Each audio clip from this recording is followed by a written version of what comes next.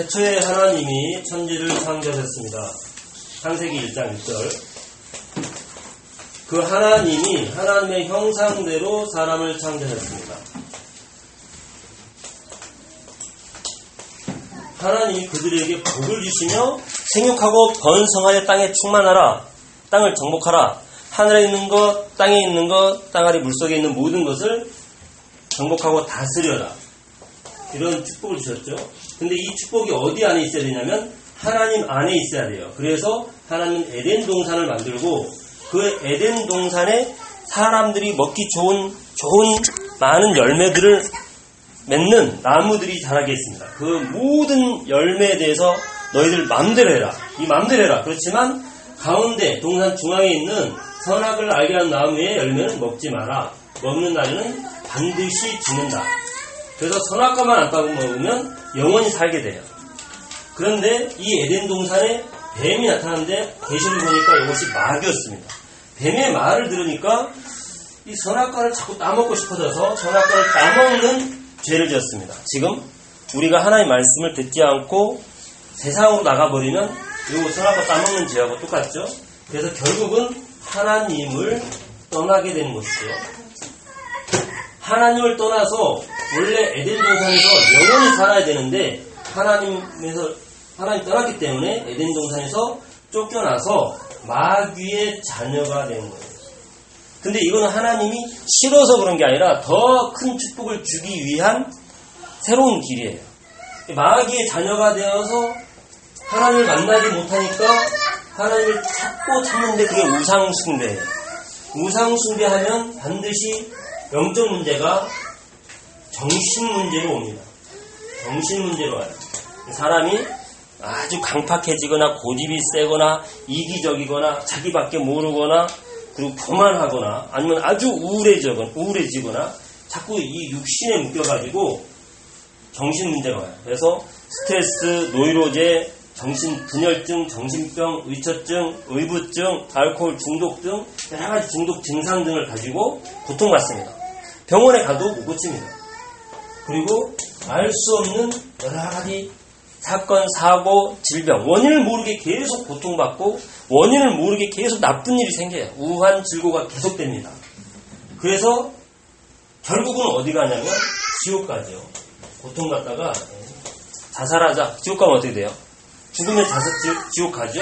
자살하지 않아도 지옥 가고. 근데 이 고통을 후대한테 똑같이 물려줘요. 나는 우리 아버지 사는 게 너무너무 싫었어. 그런데 커서 보니까 아버지하고 똑같네. 그렇게 되는 거예요. 나는 우리 어머니가 너무너무 고생하는 게 너무 싫어. 나는 어머니처럼 안 살 거야. 근데 나이가 먹을수록 어머니 같아. 사는 게. 나는 어머니가 싫고 아버지가 싫어서 빨리 집을 떠나야지. 젊어서 집을 완전히 떠나가지고 다른 사람 아빠하고 다른 사람을 만났어요. 그래가지고 살다 보니까 너무너무 아빠하고 똑같아. 자기는 꼭 엄마같이 고생하고 있는 거죠. 후대한테 대물림이라는 걸 해줘요. 이게 우리가 좋아하는 재산만 물려주면 얼마나 좋습니까? 그런데 우상, 정신문제, 육신문제, 지옥까지 후대한테 다 물려줘요. 여기서 빠져나오려고 여러 사람들이 굉장히 노력하는데 그 중에 하나가 종교입니다. 종교 가지고 열심히 뭔가를 하면 된다고. 주문을 외거나 기도를 하거나 교회 당에 다니거나 그러면 구원 받는 걸로 생각하는 거예요. 근데 종교로 안 된다고 성경에 기록되어 있고 철학으로도 안 돼요. 학문으로 안 돼요. 의학을 발전시켜도 안 돼요. 의학을 아무리 발전시켜도 감기도 못 잡는다니까요. 못 잡아요. 잡는 줄 착각하시죠? 못 잡아요. 의학 이상으로 병이 더 훨씬 빠르게 진보합니다. 병이 훨씬 빨리 발전해요. 계속해서요. 인간의 학문 있잖아요. 학문으로 사람을 바꾸려고 그러는데 학문으로 사람 바꾸려고 하는 이상으로 인간은 악해지고 타락해집니다. 이상하게. 철학으로도 안 돼요. 과학으로도 안 돼요. 또 선행을 하면 된다고 생각하지만 인간적으로 선행은 참 좋은 것인데 하나님 보시기에는 마귀 자녀라서 더러운 것과 같습니다. 종교, 철학, 선행 이 노력으로 이 마귀를 이길 수 없고 이 죄에서 빠져나올 수가 없고 하나님 만나는 길을 찾을 수가 없어요. 그래서 이 근본 문제에 빠져 있는 인간, 그리고 이렇게 고생할 수밖에 없는 인간을 위해서 여자의 후손이 온다 그랬죠. 하나님께서 여자의 후손을 통하여서 뱀의 머리를 박살낸다 그랬어요. 그런데 예수 그리스도가 진짜 오셔서 무슨 일을 하셨냐? 마귀의 일을 멸하는 일을 했어요. 이분이 왕 되신 예수 그리스도입니다. 왕 중의 왕, 참 왕. 그 여자의 후손은 사람인 줄 알았더니 임마누엘이다. 하나님이 우리와 함께하기 위해서 오는 거다라고 이사야 7장 14절에 약속되어 있습니다. 그분이 진짜 오셨는데 이름이 예수예요. 구원자. 그 예수님이 하나님 만나는 길을 열어주신 거예요. 하나님이 직접 오셨기 때문에 내가 곧 길이요 진리요 생명이니 나로 말미암지 않고는 아버지께로 올 자가 없느니라. 선지자. 그러면 이 죄 문제는요. 예수님이 십자가의 보혈로 해결했기 때문에 죄에서 완전히 해방했다. 죄에서 해방하신 제사장, 선지자, 제사장, 왕, 이 세 가지를 합쳐서 그리스도라고 합니다. 기름 부음 받은 자. 이 그리스도에 대해서 자꾸 듣는데 저 아는 걸 뭐하러 또 하나. 그거 속는 거예요. 밥 먹으면 배부른 줄 아는데 꼭 먹어야 돼요. 그렇잖아요. 그리스도를 듣는데 흑암이 무너집니다. 내가 그리스도를 고백하는데 흑암이 무너지고 정신문제, 육신문제, 지옥 권세가 무너져버려요. 사망 권세가 무너져버려요. 그래서 그리스도 예수께서 우리를 위해서 이렇게 십자가에 죽으심으로 하나님께서 우리에 대한 자기의 사랑을 확증했다는 것입니다. 아멘. 하나님의 사랑의 확증은 요 정도 문제 해결하는 정도가 아니고 처음에 에덴 동산 그것을 회복하는 정도가 아니라 그 이상의 것을 회복해 주는 거예요. 하나님의 자녀가 되게 하는 겁니다. 십자가에서 다 이루었다. 아멘. 아멘. 부족함이 없이 다 이루었다. 근데 이거는 성경대로다. 성경을 이루지 않으면 아무 소용이 없어요. 근데 성경에 약속한 대로 십자가에 죽으시고 성경에 약속한 대로 부활했습니다. 부활하신 그분이 우리에게 성령으로 오셔서 찾아오셔서 노크를 하고 계시는 거예요. 마음에 문을 열면 내가 들어가겠다. 그리고 영원히 함께 먹고 살겠다. 그분을 영접하면, 받아들이면 하나님의 자녀가 되죠. 어떻게 해요? 사람이 마음으로 믿어 의에 이르고 입으로 시인하여 구원에 이른다. 그래서 내 마음에 예수 그리스도를 주인으로, 왕으로 모시면 됩니다. 나는 종의 자세로. 이렇게 십자가 완성됐죠. 그래서 예수님 영접하면 내 안에 하나님의 영, 예수의 영, 성령이 주인으로 와 계시는 거예요. 주인으로 와 계시면 이걸 보고 구원 받았다라고 하는 거예요. 구원 받았으면 이제 성령이 가만히 계시는 게 아니라 천국 갈 때까지 우리의 삶을 인도하십니다. 어떻게 해요? 이리 가라 저리 가라 손을 끌고 가는 것이 아니라 말씀을 주세요.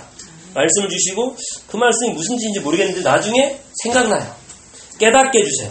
가르쳐 주세요. 오늘 할 것이 이거예요. 오늘 할 것이. 그리고 성령으로 우리의 모든 기도에 응답하세요. 성령의 역사. 이걸 방해하는 흑암이 있는데 흑암을 박살내는 권세를 줬고요. 오히려 하나님의 말씀을 이루도록 천사를 우리에게 보내주십니다. 아멘. 우리의 시민권은 천국에 있습니다. 그리고 이런 삶을 누리며 살면 증인되는 삶을 살게 돼요. 다른 사람에게 나는 말하지 않아도, 말해도 증인이고 말하지 않아도 증거 있는 증인이 되는 거예요. 그래서 우리의 삶은 이제 하나님의 말씀의 젖, 신령한 젖을 사모하면 되는 거예요. 이 신령한 젖을 사모하라. 왜? 이 말씀을 통하여 구원에 이르도록 자라게 하기 위해서다. 베드로전서 2장 2절. 그리고 하나님은 지금도 영과 진리로 예배하는 자를 찾고 있어요. 이 예배를 오해해가지고 자기 열심으로, 자기 진실함으로, 자기 선행을 가지고, 자기 종교심으로 하는 사람이 있는데 하나님께서는 진리의 말씀 가지고 성령 안에서 예배하는 자를 찾고 계신다. 아멘. 찾아요, 하나님이. 온전한 예배를 드린 자를 지금도 찾고 계십니다.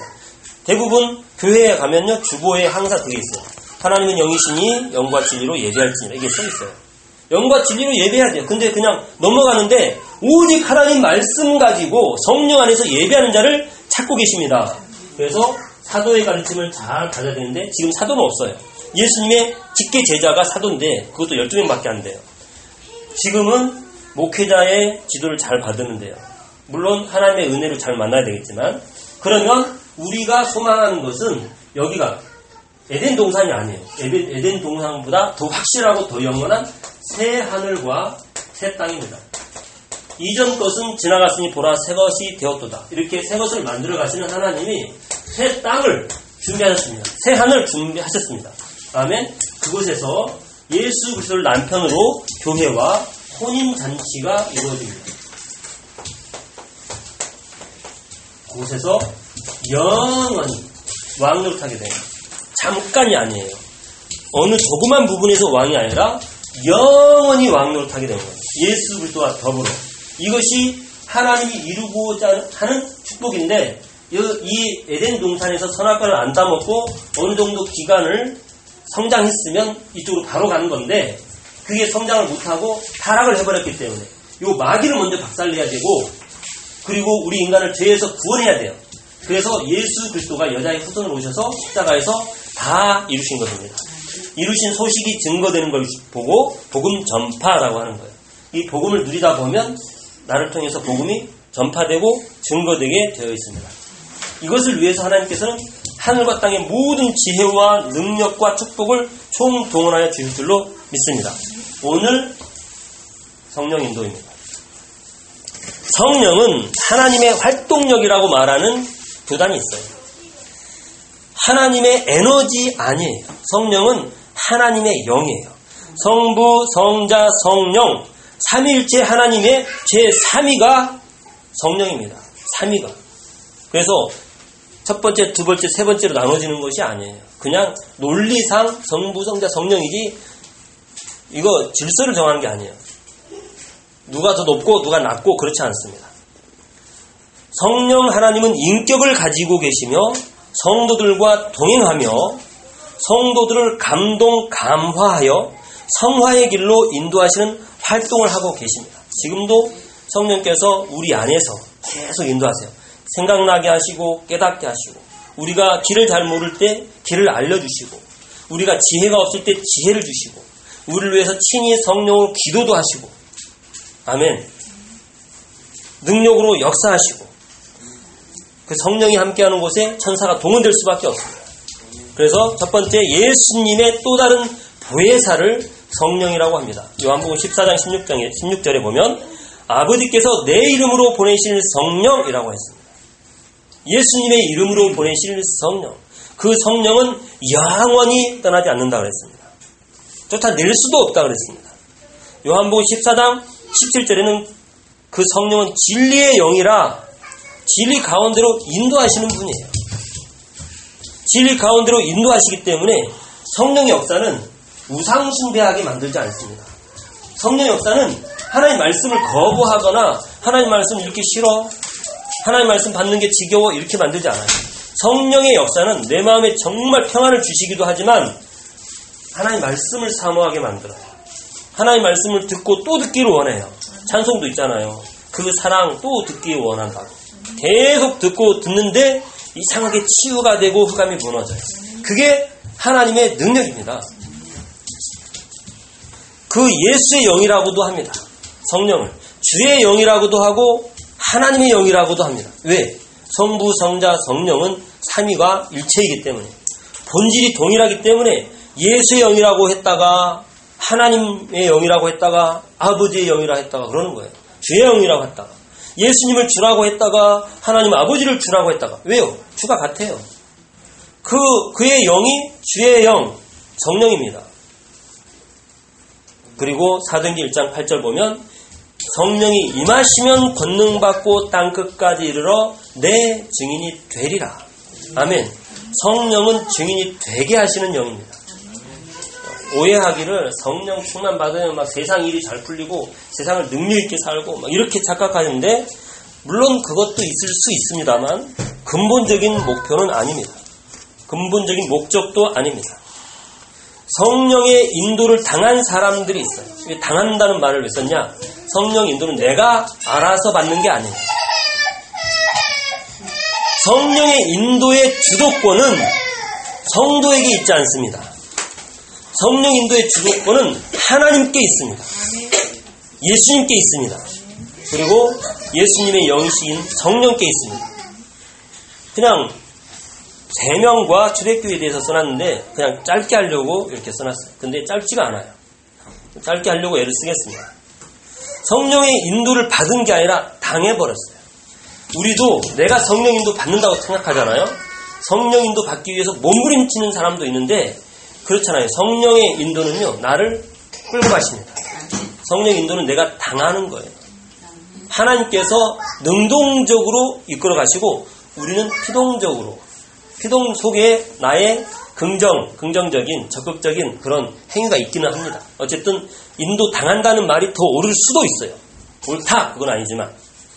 아브라함은 하나님께서 성령으로 말씀하셨는데 가나안 땅을 향하여 가라. 너의 본토 친척 아비 집을 떠나라. 이 말씀을 듣고 갔는데 창세기 12장 4절 보면 아브라함이 갈 바를 알지 못하고 갔다 그랬어요. 어디로 가야 되는지 몰라요. 우리가 알고 가나안 땅으로 가라고 하는구나 이렇게 알았지만 아브라함은 사실은 모르고 하나님의 말씀을 쫓아갔다고 했습니다. 성령 인도는 하나님의 말씀을 쫓아가는 삶이에요. 아멘.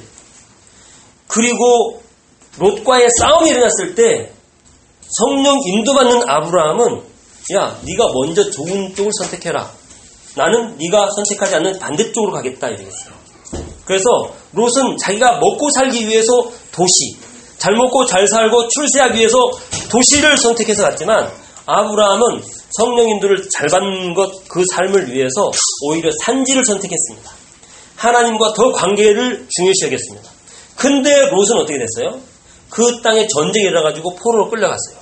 아브라함은 오히려 산지에 살았는데 318명이라는 가병을 거느렸습니다. 그리고 롯을 구하기 위해서 밤새도록 달려가 쫓아가갖고 롯을 구하여 왔습니다. 롯이 정신을 못 차리고 다시 그 도시에 가서 살았어요. 그 도시의 문화에 쩌들어 버렸습니다. 그래서 하나님이 이번에는 그 도시를 멸망시켜버리려고 작정하셨을 때 아브라함이 또 성령 인도가 뭐냐? 이 롯을 위해서 계속 중보 기도를 했습니다. 롯을 위해서. 롯을 구원해 주세요 이렇게 말하지 않고 의인이 있는데 의인도 함께 멸망해 버리시렵니까? 이렇게 얘기했어요. 그래서 야, 의인이 50명만 있어도 멸망시키지 않는다. 하나님, 아브라함이 먼저 그렇게 얘기했죠. 그러니까 50명만 있어도 안 해요. 45명이면요, 안 해요. 30명이면 안 해요. 20명이면 안 해요. 혹시 10명이면요, 10명에도 내가 멸망시키지 않겠다. 아브라함이 그렇게 롯을 위해서 기도했는데 10명이 안 됐어요. 그 소돔 고모라 땅에 의인 10명이 없었습니다. 그래서 하나님이 멸망시키는데 롯과 그 아내와 딸들을 구원해냈어요. 하나님이 천사를 동원해서. 그때 구원해낼 때 뭐라고 기록되어 있냐면 하나님이 그 땅을 멸망시킬 때에 아브라함을 기억해서 롯과 그 가족들을 구원해냈더라. 이렇게 나와요. 아브라함이 중보기도는 성령이 인도받는 중보기도예요. 하나님이 그 의도를 가지고 내가 소돔성을 멸망시켜버릴 거야 라고 얘기를 하는 거예요. 아브라함한테. 그때 아브라함이 바로 중보기도를 시작했습니다. 그리고 하나님이 아브라함을 시험하시려고 너의 아들, 너의 사랑하는 독자 이삭을 내가 지시할 산에 가서, 지시하냐 아니고 지시할 산에 가서 번제로 드려라. 그래서 아침 일찍 이삭을 데리고 하인과 함께 길을 떠나는데 3일 동안 인도를 받아갑니다. 지시할 산으로. 거기가 모리아 산이에요. 모리아 산. 3일 내내 인도를 받아가요. 그런데 산에 올라가는데 이삭이 나무찜을 치고 불을 들고 올라가는데 아버지 왜 그러느냐? 예, 나무도 있고 불도 있는데 번제할 어린 양은 어디 있습니까? 그게 지금 나무집을 지고 자기를 태울 나무거든요. 불을 들고 올라가는 이삭은 자기 십자가를 지고 갈보리산을 올라가는 예수님을 상징적으로 보여줍니다. 아브라함이 그때 뭐라 그러죠? 번제 드릴 어린 양은 하나님께서 친히 준비하시리라. 이렇게 얘기해요. 근데 실제로는 묶어가지고 이삭을 칼로 찔러 죽이려고 그러죠. 그때 하나님이 너의 손을 멈춰라. 이삭에게 손대지 마라. 딱 보니까 수풀에 양의 뿌리, 순양이 뿌리 걸려가지고 오도가도 못하고 있어요. 순양을 대신해서 탁 드립니다. 그래서 아들이 대신 죽은 거죠. 이삭 대신 양이 죽은 것처럼 우리의 죄 대신 우리가 죽어야 되는데 예수 그리스도가 죽었다. 이거를 아브라함이 깨달았어요. 아멘. 그래서 성령 인도 받은 아브라함. 그래서 성령 인도 받으니까 모든 걸 양보할 수 있는데 중요할 때 하나님이 원하시는 기도를 하는 거예요. 하나님의 말씀을 따라서 계속 가나안 땅으로 왔고 하나님의 말씀을 따라 모리아산으로 갔고 하나님의 말씀을 따라 이삭을 드리려고 했다가 순양을 드리게 되었습니다. 그 외에도 많이 있습니다. 그래서 성령의 인도를 당한 사람들은 결국 내가 믿음이 있냐 없냐 잘했냐 못했냐 자기 부인도 2번이나 팔아먹었어요. 심지어는 이삭을 뱃속에 가지고 있을 때에도 그 부인을 팔아먹었어요. 그 정도로 아브라함도 그렇게 본받을 만한 위인이 못 됩니다. 아브라함만 대단한 믿음의 사람이라고 착각하지 마세요. 하나님이 아브라함의 믿음을 계속 성장시켜 주셨습니다. 어떻게 하면 성장돼요? 말씀의 인도를 잘 받아가면 아브라함처럼 성장합니다. 그래서 아브라함은 믿음의 조상이 됐는데 여러분도 각자의 가문에서 믿음의 조상입니다. 아멘. 요셉 보세요. 노예로 팔려갔어요. 왜요? 형들이 미워해서 형들이 죽이려고 해가지고 못 죽이니까 우물에 빠졌는데 물이 없었습니다. 그래서 끌어다가 다시 마침 노예 상인이 지나가는 거예요. 애굽으로 가는 노예 상인. 시간도 잘 맞히죠. 노예 상인한테 은 20에 팔아요. 예수님은 은 30에 팔립니다. 유다한테. 예수님은 제자인 가룟 유다한테, 가룟 사람 유다한테 은 30에 팔리는데 요셉은 아직 17세 소년이기 때문에 성인이 아니어서 싸요. 그래서 은 20에 팔려요. 은 20. 싼 값에. 근데 누가 팔아먹냐? 유다가 팔아먹어. 이름이 똑같아요. 왜 예수님하고 요셉하고 또 매치시킬까요? 이유가 있어요. 어쨌든 요셉이 그렇게 팔려나갔습니다. 그런데 감옥살이 하기 전에 노예살이를 하는데 얼마나 열심히 했는지 하나님이 함께 하셨다고 해요. 그 비밀이 너무 중요해요.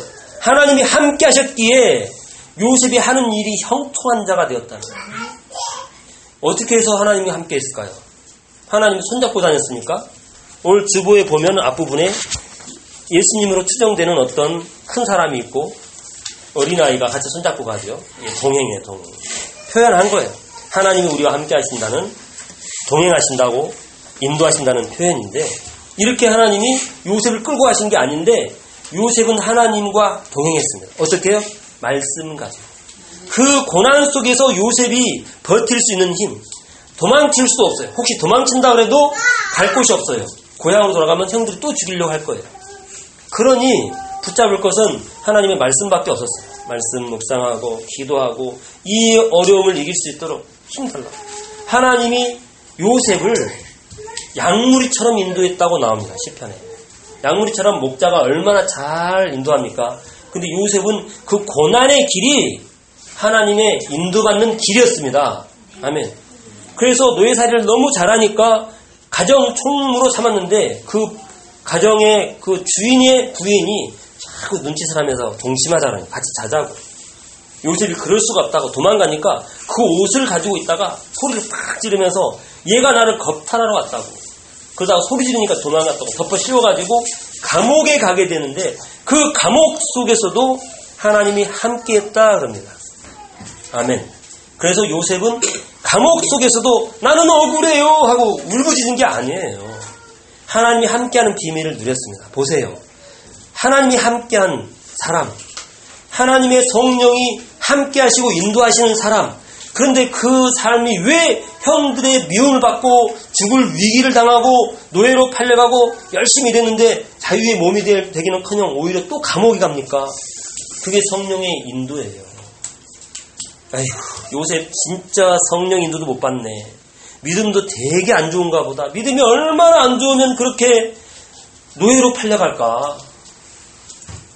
아니, 교회에서 혹시 그런 얘기 안 들어보셨어요? 요셉 얘기는 그렇게 안 하지만 어떤 사람한테 문제 생기면 저 사람 믿음이 안 좋은가 봐. 저 사람은 하나님에 대한 신학이 안 좋은가 봐.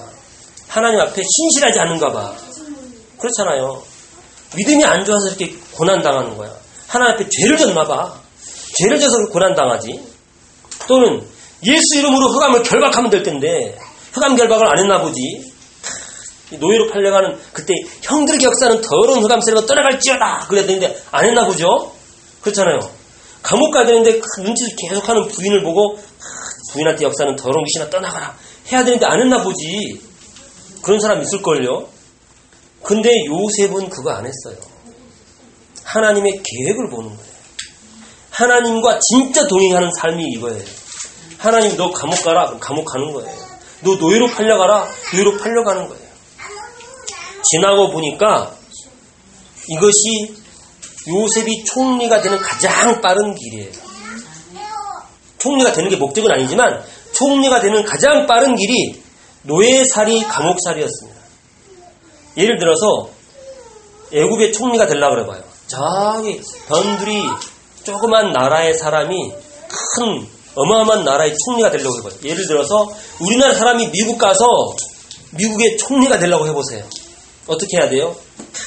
아이비리그 대학 가야 돼요.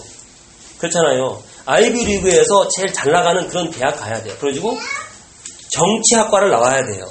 그리고 줄을 서야 돼요. 국회의원이나 처음부터 하원부터 시작해야 되죠. 하원, 상원 이렇게 해서 올라가야 돼요. 그러려면 아무리 잘해도 수십 년 걸릴 텐데. 그렇잖아요. 수십 년, 아무리 잘해도 최고로 잘 나가는 길을 수십 년 동안 가야 돼요. 30년, 40년, 50년 가야 돼요. 그래도 우리나라 사람은요, 안 쳐줍니다. 미국에서. 백인이 아니잖아. 큰 나라 사람도 아니기 때문에 안 쳐줘요. 겨우 잘하는 게 뭐 보좌관 정도예요. 그런데 시골 조그만 나라에서 올라와가지고 그 어마어마한 나라의 총리가 되려면 가장 빠른 길이 이거였어요. 하나님. 근데 총리는 목적이 아니었습니다. 여러분, 총리가 목적 아니에요. 쌀장사하면서 자기 가문 사람을 살리는 거예요. 그리고 그 시대 사람들을 살리는 것이 하나님의 계획이었어요. 그리고 그것을 통하여서 예수님이 우리의 생명의 양식이라는 것을 요셉을 통해서 보여주는 거예요. 그래서 형들이 양식을 사러 왔을 때 형들한테 돈을 절대 안 받죠. 돈을 받은 걸 다시 곡식자루에다 다 집어넣어줬죠. 2번이나. 그래서 예수님은 우리한테 생명의 양식을 주실 때 돈을 안 받습니다. 결코 돈을 안 받아요. 생명수도 누구든지 목마르거든 값없이 와서 마셔라. 이렇게 말씀하시는 겁니다. 아멘. 다윗을 보겠습니다. 시간이 벌써 30분이 다 되고 있어서 다윗이 양치기 시절 때에는 하나님의 말씀을 묵상하고 말씀을 가지고 노래를 지어가지고 찬양을 하고 그런 삶을 살았어요. 묵상과 암송과 찬양의 사람이었어요. 그 양치기 시절에 사무엘 선지자가 와가지고 너는 이스라엘의 왕이 될 것이다 라고 기름을 부었습니다. 그때부터 하나님의 신이 다윗에게 충만했다고 그랬어요. 그래서 다윗이 정말 지혜로운 자가 됐다 그랬어요. 근데 사실은 다윗이 하나님 말씀을 묵상하고 암송하고 그걸 찬양을 지어가지고 찬송하고 그때 하나님의 말씀으로 점점 충만해지면서 성령 충만이 준비되었습니다. 그게 이제 나타나는 거예요. 그래서 골리앗을 만났을 때 다른 사람들은 왕과 그 군사들은 골리앗을 만났을 때 너무너무 두려워 벌벌 떨고 싸움터에 나가지를 못했지만 다윗은 양치기 소년인데도 불구하고 물맷돌이죠. 조그만 자갈, 조약돌 몇 개 주워가지고 지팡이 하나 들고 갑니다. 그런데 그 골리앗이 큰 소리로 웃으면서 비웃잖아요. 근데 골리앗은 키도 한 3m 돼요. 그리고 완전 무장했어요.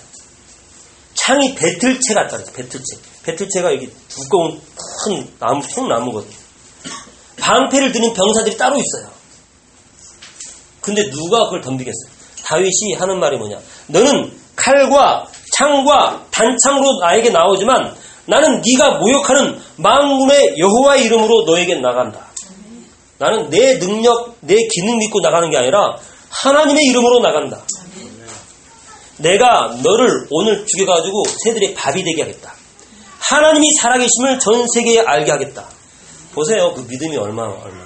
그냥 단순히 그냥 혹이 가지고 튀어나온 말이 아니고 지금까지 양치기 하면서 하나님이 함께하는 비밀을 계속 누렸던 다윗이에요. 그러니까 이때를 위해서 하나님께서 다윗을 준비했다는 그 믿음을 다 가지고 있는 거예요. 그래서 다윗은 한 사람의 양치기로 나가는 것이 아니라 하나님이 옛날에 기름 부음 보여서 너는 이스라엘의 왕이다 라는 약속을 붙잡고 살았다가 자기는 지금 이스라엘을 대표해서 하나님의 군사를 대표해서 지금 전쟁에 나가는 사람이에요. 그래서 만군의 여호와의 이름으로 나가면서 돌을 딱 던졌는데 달려가면서 던진 것이 이 골리앗이 투구를 썼잖아요. 근데 여기가 딱 비어있는 거예요. 여기만. 다른 데는 다 가로막아 있는데 여기에 정토로 들어가서 딱 박혀버린 거예요. 맞고 웬만하면 맞고 튀어나올 건데 상처 입히고 튀어나올 텐데 얼마나 세게 날아갔으면 박찬호 선수보다 더 세게 그냥 확 볼이 날아가는 거죠. 볼이 아니고 자갈돌이. 그래가지고 딱 박혀버리니까 그대로 쓰러진 거예요. 성령 인도 받는 사람은 자기가 나서야 될 때를 알아요.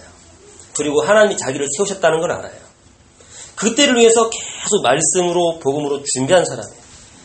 골리앗 쓰러지니까 그 골리앗의 칼을 뽑아가지고 목을 확 치잖아요. 그래서 천부장이 되었습니다. 천부장. 그 왕이 천부장 삼아졌어요. 근데 그때부터 본격적으로 승승장구 최고의 축복의 길을 가야 되는데 이제 왕이 본격적으로 다윗을 죽이려고 그러는 거죠. 하나님의 사실은 본격적인 인생을 통한 양육, 훈련이 시작되는 거예요. 지금까지는 말씀 통해서 훈련을 받았는데 이제는 인생을 통해서 훈련을 실현하는 거예요. 실현. 이 사람이 진짜 이스라엘의 왕이 되도록 하나님이 말씀을 통하여서 실현하는 거예요. 그래서 사울 왕을 통해서 계속 고난을 주는데 그 고난 때 하나님을 원망하거나 불평하지 않고 계속 성령인도 받는 전문가가 되는 거예요. 아멘. 죽음이 자기 발 앞에 있다는 발 앞에. 항상. 그런데 자기가 사울 왕을 완벽하게 죽일 수 있는 기회가 2번이나 있음에도 죽이지 않아요. 이거 기름 부음 받은 왕인데 내가 함부로 하겠냐? 하나님께 맡긴다. 결국 하나님이 그 사울과 그 아들을 한 방에 보내버리죠. 그리고 왕이 돼서 고난 닥치는데 그 고난 때에도 항상 성령이 임하는 사람이에요. 자기를 내세우는 게 아니라 혹시 자기가 실수해가지고 큰 실수를 했는데 선지자가 와서 팍 꾸짖습니다. 그때 깨닫지 못하다가 선지자가 와서 깨달으니까 바로 무릎 꿇어요. 내가 하나님께 죄를 졌다. 그리고 회개기도 합니다. 그렇게 다윗은 정말 하나님께 쓰임받을 수 있었던 게 뭐냐? 죄를 짓지 않은 것이 아니에요. 우리 말 있잖아요. 천인공노할 말. 모든 사람과 하늘이 한꺼번에 노할 만한 그런 죄를 지었어요. 그런데 다윗은 그 죄를 쭉 꾸짖자마자 바로 회개하는 거예요. 하나님 앞에 바로 돌아서는 거예요. 그게 회개거든요. 내가 무슨 죄를 졌습니다. 용서해 주세요. 금식하고 기도하고 그게 아니라 분명 금식도 했지만 그게 중요한 것이 아니라 하나님께로 돌아왔다는 거예요. 하나님 앞에 섰다는 거예요. 그게 중요합니다. 그래서 다윗이 훌륭한 왕이 될 수 있는 거예요. 그래서 왕이 됐을 때 자기 아들이 반란을 일으켜가지고 자기를 죽이려고 하는데 싸우려고 하지 않고 맨발로 도망칩니다. 싸울 힘이 있고 능력이 있음에도 맨발로 도망쳐요. 그때 원수 한 명이 돌 던지고 티끌 날리면서 이 비루한 자여 도망가라. 너의 시대는 갔다. 이제는 우리 시대가 왔다. 속으로 그러겠죠. 그러면서 다 욕을 하는데 그 옆에 장군이 있잖아요. 장군 옆에서 딱 한마디 하는 거예요. 제가 저놈을 당장 가서 목을 한 방에 잘라버릴까요? 말 타고 뛰어가면 금방 잡잖아요. 다윗이 놔둬라. 하나님은 혹시 이것 때문에 나를 축복할지 알겠냐. 그래서 넘어갑니다. 그게 다윗이 성령인도 받는 사람인데 어떻게 그렇게 계속 고난도 당하고 어려움도 당하고 쫓겨다니고 그럽니까? 그게 성령인도라니까요. 성령인도는 항상 좋은 길로만 가지 않아요. 정말 중요한 건 나의 신앙을 성장시키고 성숙시키는 길로 인도하신다는 겁니다. 어떻게 해야 성숙됩니까? 말씀을 가까이 해야 돼요. 그 말씀을 율법적인 말씀이 아니고 복음의 말씀을 가까이 해야 돼요. 믿음은 들음에서 나며 들음은 그리스도의 말씀으로 말미암았느니라. 아멘. 어떤 말씀을 들어야 돼요? 그리스도의 말씀을. 아멘. 초대교회 보세요. 예수님이 복음을 선포할 때 제자들이 막 몰려왔습니다. 제자들은 한 명 한 명 불렀고 그 외에 70명이 있고 그 외에 수백 명이 있고 그 외에 따르는 수천 명 수만 명이 있는데 예수님이 십자가에 죽었을 때는 다 흩어져 버렸습니다. 그런데 부활하신 예수님을 만나고 예수님의 말씀을 듣고 그 사람들이 마가의 다락방에 모였어요. 120명 정도가 모였습니다. 그 사람들이 계속 성령 충만을 위해서 기도했어요. 그게 성령 인도 받는 사람의 삶이에요. 전혀 기도에 힘쓰니라. 하나님이 약속을 붙잡고 전혀 기도에 힘쓰니라. 그래서 약속대로 사도행전 2장에 성령이 임했습니다. 성령이 임했더니 어떤 일이 일어났냐? 기적과 능력이 일어났다. 병이 치유됐다. 네, 그럴 수 있는데 중요한 건 복음을 담대하게 선포했습니다. 그때 마침 15나라에서 이스라엘 사람들이, 유대인들이 와 있어요. 근데 그 사람들 향해서 각자 그 사람들이 들을 수 있는 언어 가지고 복음을 선포했어요. 그걸 보고 방언이라고 합니다. 방언. 나도 모르는 소리를 막 샬라샬라 떠드는 게 방언이 아니라 복음을 다른 나라 언어로 전했다 해서 방언이라고. 근데 그걸 가지고 자꾸 다른 샬라샬라 말로 자꾸 오해하고 그쪽을 추구하는데, 그러다 보니까 샬라샬라 하려고 만들어내잖아요. 할렐루야 할렐루야 할렐루야 계속 하면 샬라샬라 되니까. 안 그러면 그것도 못하면 랄랄랄라라도 하는 거지. 그게 무슨 기도예요. 예수님이 하나님이 랄랄랄라 그런 기도를 들으십니다. 내 마음에 랄랄라 하면서도 내 마음에 어떤 소원을 가지거나 그럴 수 있겠죠. 더 중요한 건 뭐냐? 하나님의 말씀을 내 마음속에서 계속 생각하는 거예요. 그리고 내 입에서 하나님의 약속의 말씀을 선포하는 거예요. 이미 예수님이 다 이루었다. 예수님이 승리했다. 예수님이 나에게 천국을 주셨다. 모든 죄는 이미 끝났다. 예수님이 하신 말씀이잖아요. 그 말씀을 내가 고백할 때 내 죄짐이 풀어지는 겁니다. 어떤 노력, 어떤 고행으로 내 죄짐이 풀어지는 게 아니고 예수님의 십자가 밑에 나아가 무릎 꿇을 때 내 죄짐이 자동으로 굴러 떨어지는 겁니다. 그때부터 실제로 내 문제들은 해결되게 되어 있어요. 내가 예수님의 그 십자가의 보혈을 믿으면서부터 내 문제는 해결돼요. 보혈을 믿을 때 나를 공격하던 마귀, 귀신의 역사들이 무너지게 되는 겁니다. 내가 발버둥치는 삶이 필요가 없게 되는 거예요. 예수님이 다 이루었기 때문에. 아멘.